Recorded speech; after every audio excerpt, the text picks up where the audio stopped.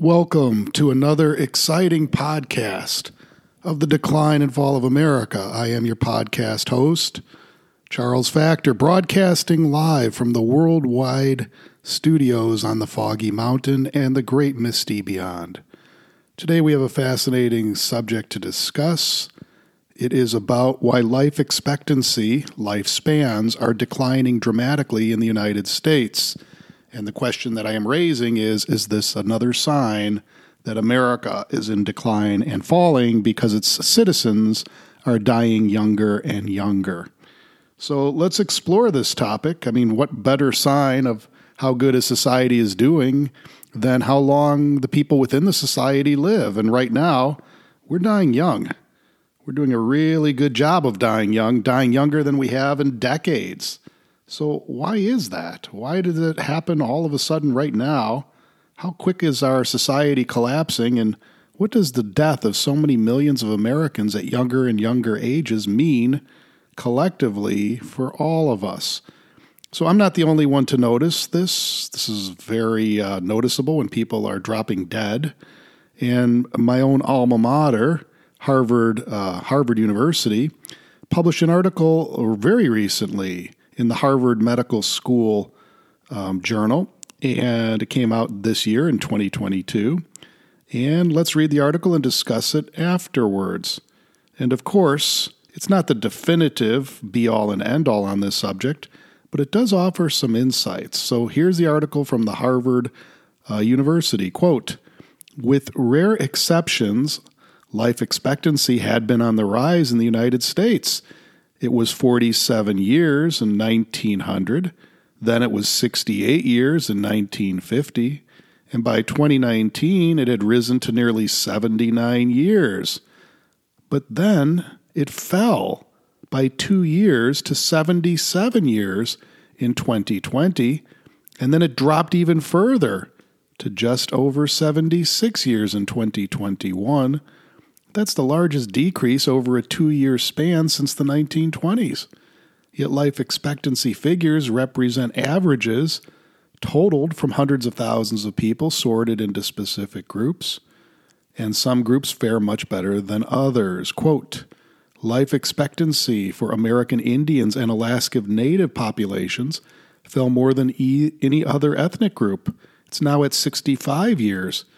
The latest life expectancy estimates for these groups are similar to those that the entire U.S. population had in 1944. Quote, "Life expectancy for white Americans is now only 76 years, but it is longer than that of black Americans, which is now only at 70 years. Until this most recent report, this gap had been narrowing." Quote, and by the way, the figures that are provided in here by Harvard University, it's just kind of an interesting snapshot of the country. It doesn't really, at least initially, it doesn't really tell you why this is happening. But I think we'll go into that in a little bit. We'll talk about why this is happening and why our life expectancy seems to be decreasing so rapidly. So let's read on in this article. Quote, "For Asian Americans, life expectancy is 83 years. It remains the longest among ethnic groups for which data is collected, and Hispanic Americans have the next longest life expectancy of 77 years. Women now live to 79 years, but men only live to 73 years. That's right. According to this article and this data from Harvard, women are now outliving men by 6 years. It reflects a long, apparent, significant gap. Quote, "It's important to remember that these estimates represent average life expectancies." Quote, "COVID-19, drug overdoses, and accidental injuries now accounted for about 2/3 of the decline in life expectancy, according to the 2022 report. Other reasons included heart and liver disease and suicides."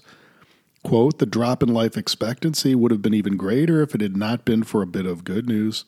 There was a decrease in deaths from chronic lung disease, pneumonia, influenza, and Alzheimer's." Quote, "There's now alarming disparities in life expectancies. Some groups have experienced much larger drops in life expectancies over the last 2 years than others. For example, it's 6.6 years of decline of life expectancy among the American Indian and Alaskan Native populations. It's been a 4.2-year decline for Hispanic Americans. It's been a 4-year decline in life expectancy for Black Americans. It's been a 2.4-year decline in life expectancy for white Americans and a 2.1-year decline in life expectancy for Asian Americans. Quote, the social detriments of health likely explain a lot of the disparities. For example, those with the shortest life expectancies in the U.S. tend to have the most poverty, face the most food insecurity, have less or no access to health care, all of which are factors that contribute to lower life expectancy. Additionally, groups with lower life expectancy tend to have higher risk jobs that can't be performed virtually. They live in more crowded settings. They have less access to vaccinations, and it increases the risk of becoming sick or dying of COVID. Quote, notably, life expectancy varies by state. There are lower life expectancies in southern states, raising the possibility that politics, vaccination policies, pollution, climate, or other variable factors may contribute to the discrepancies in life expectancy.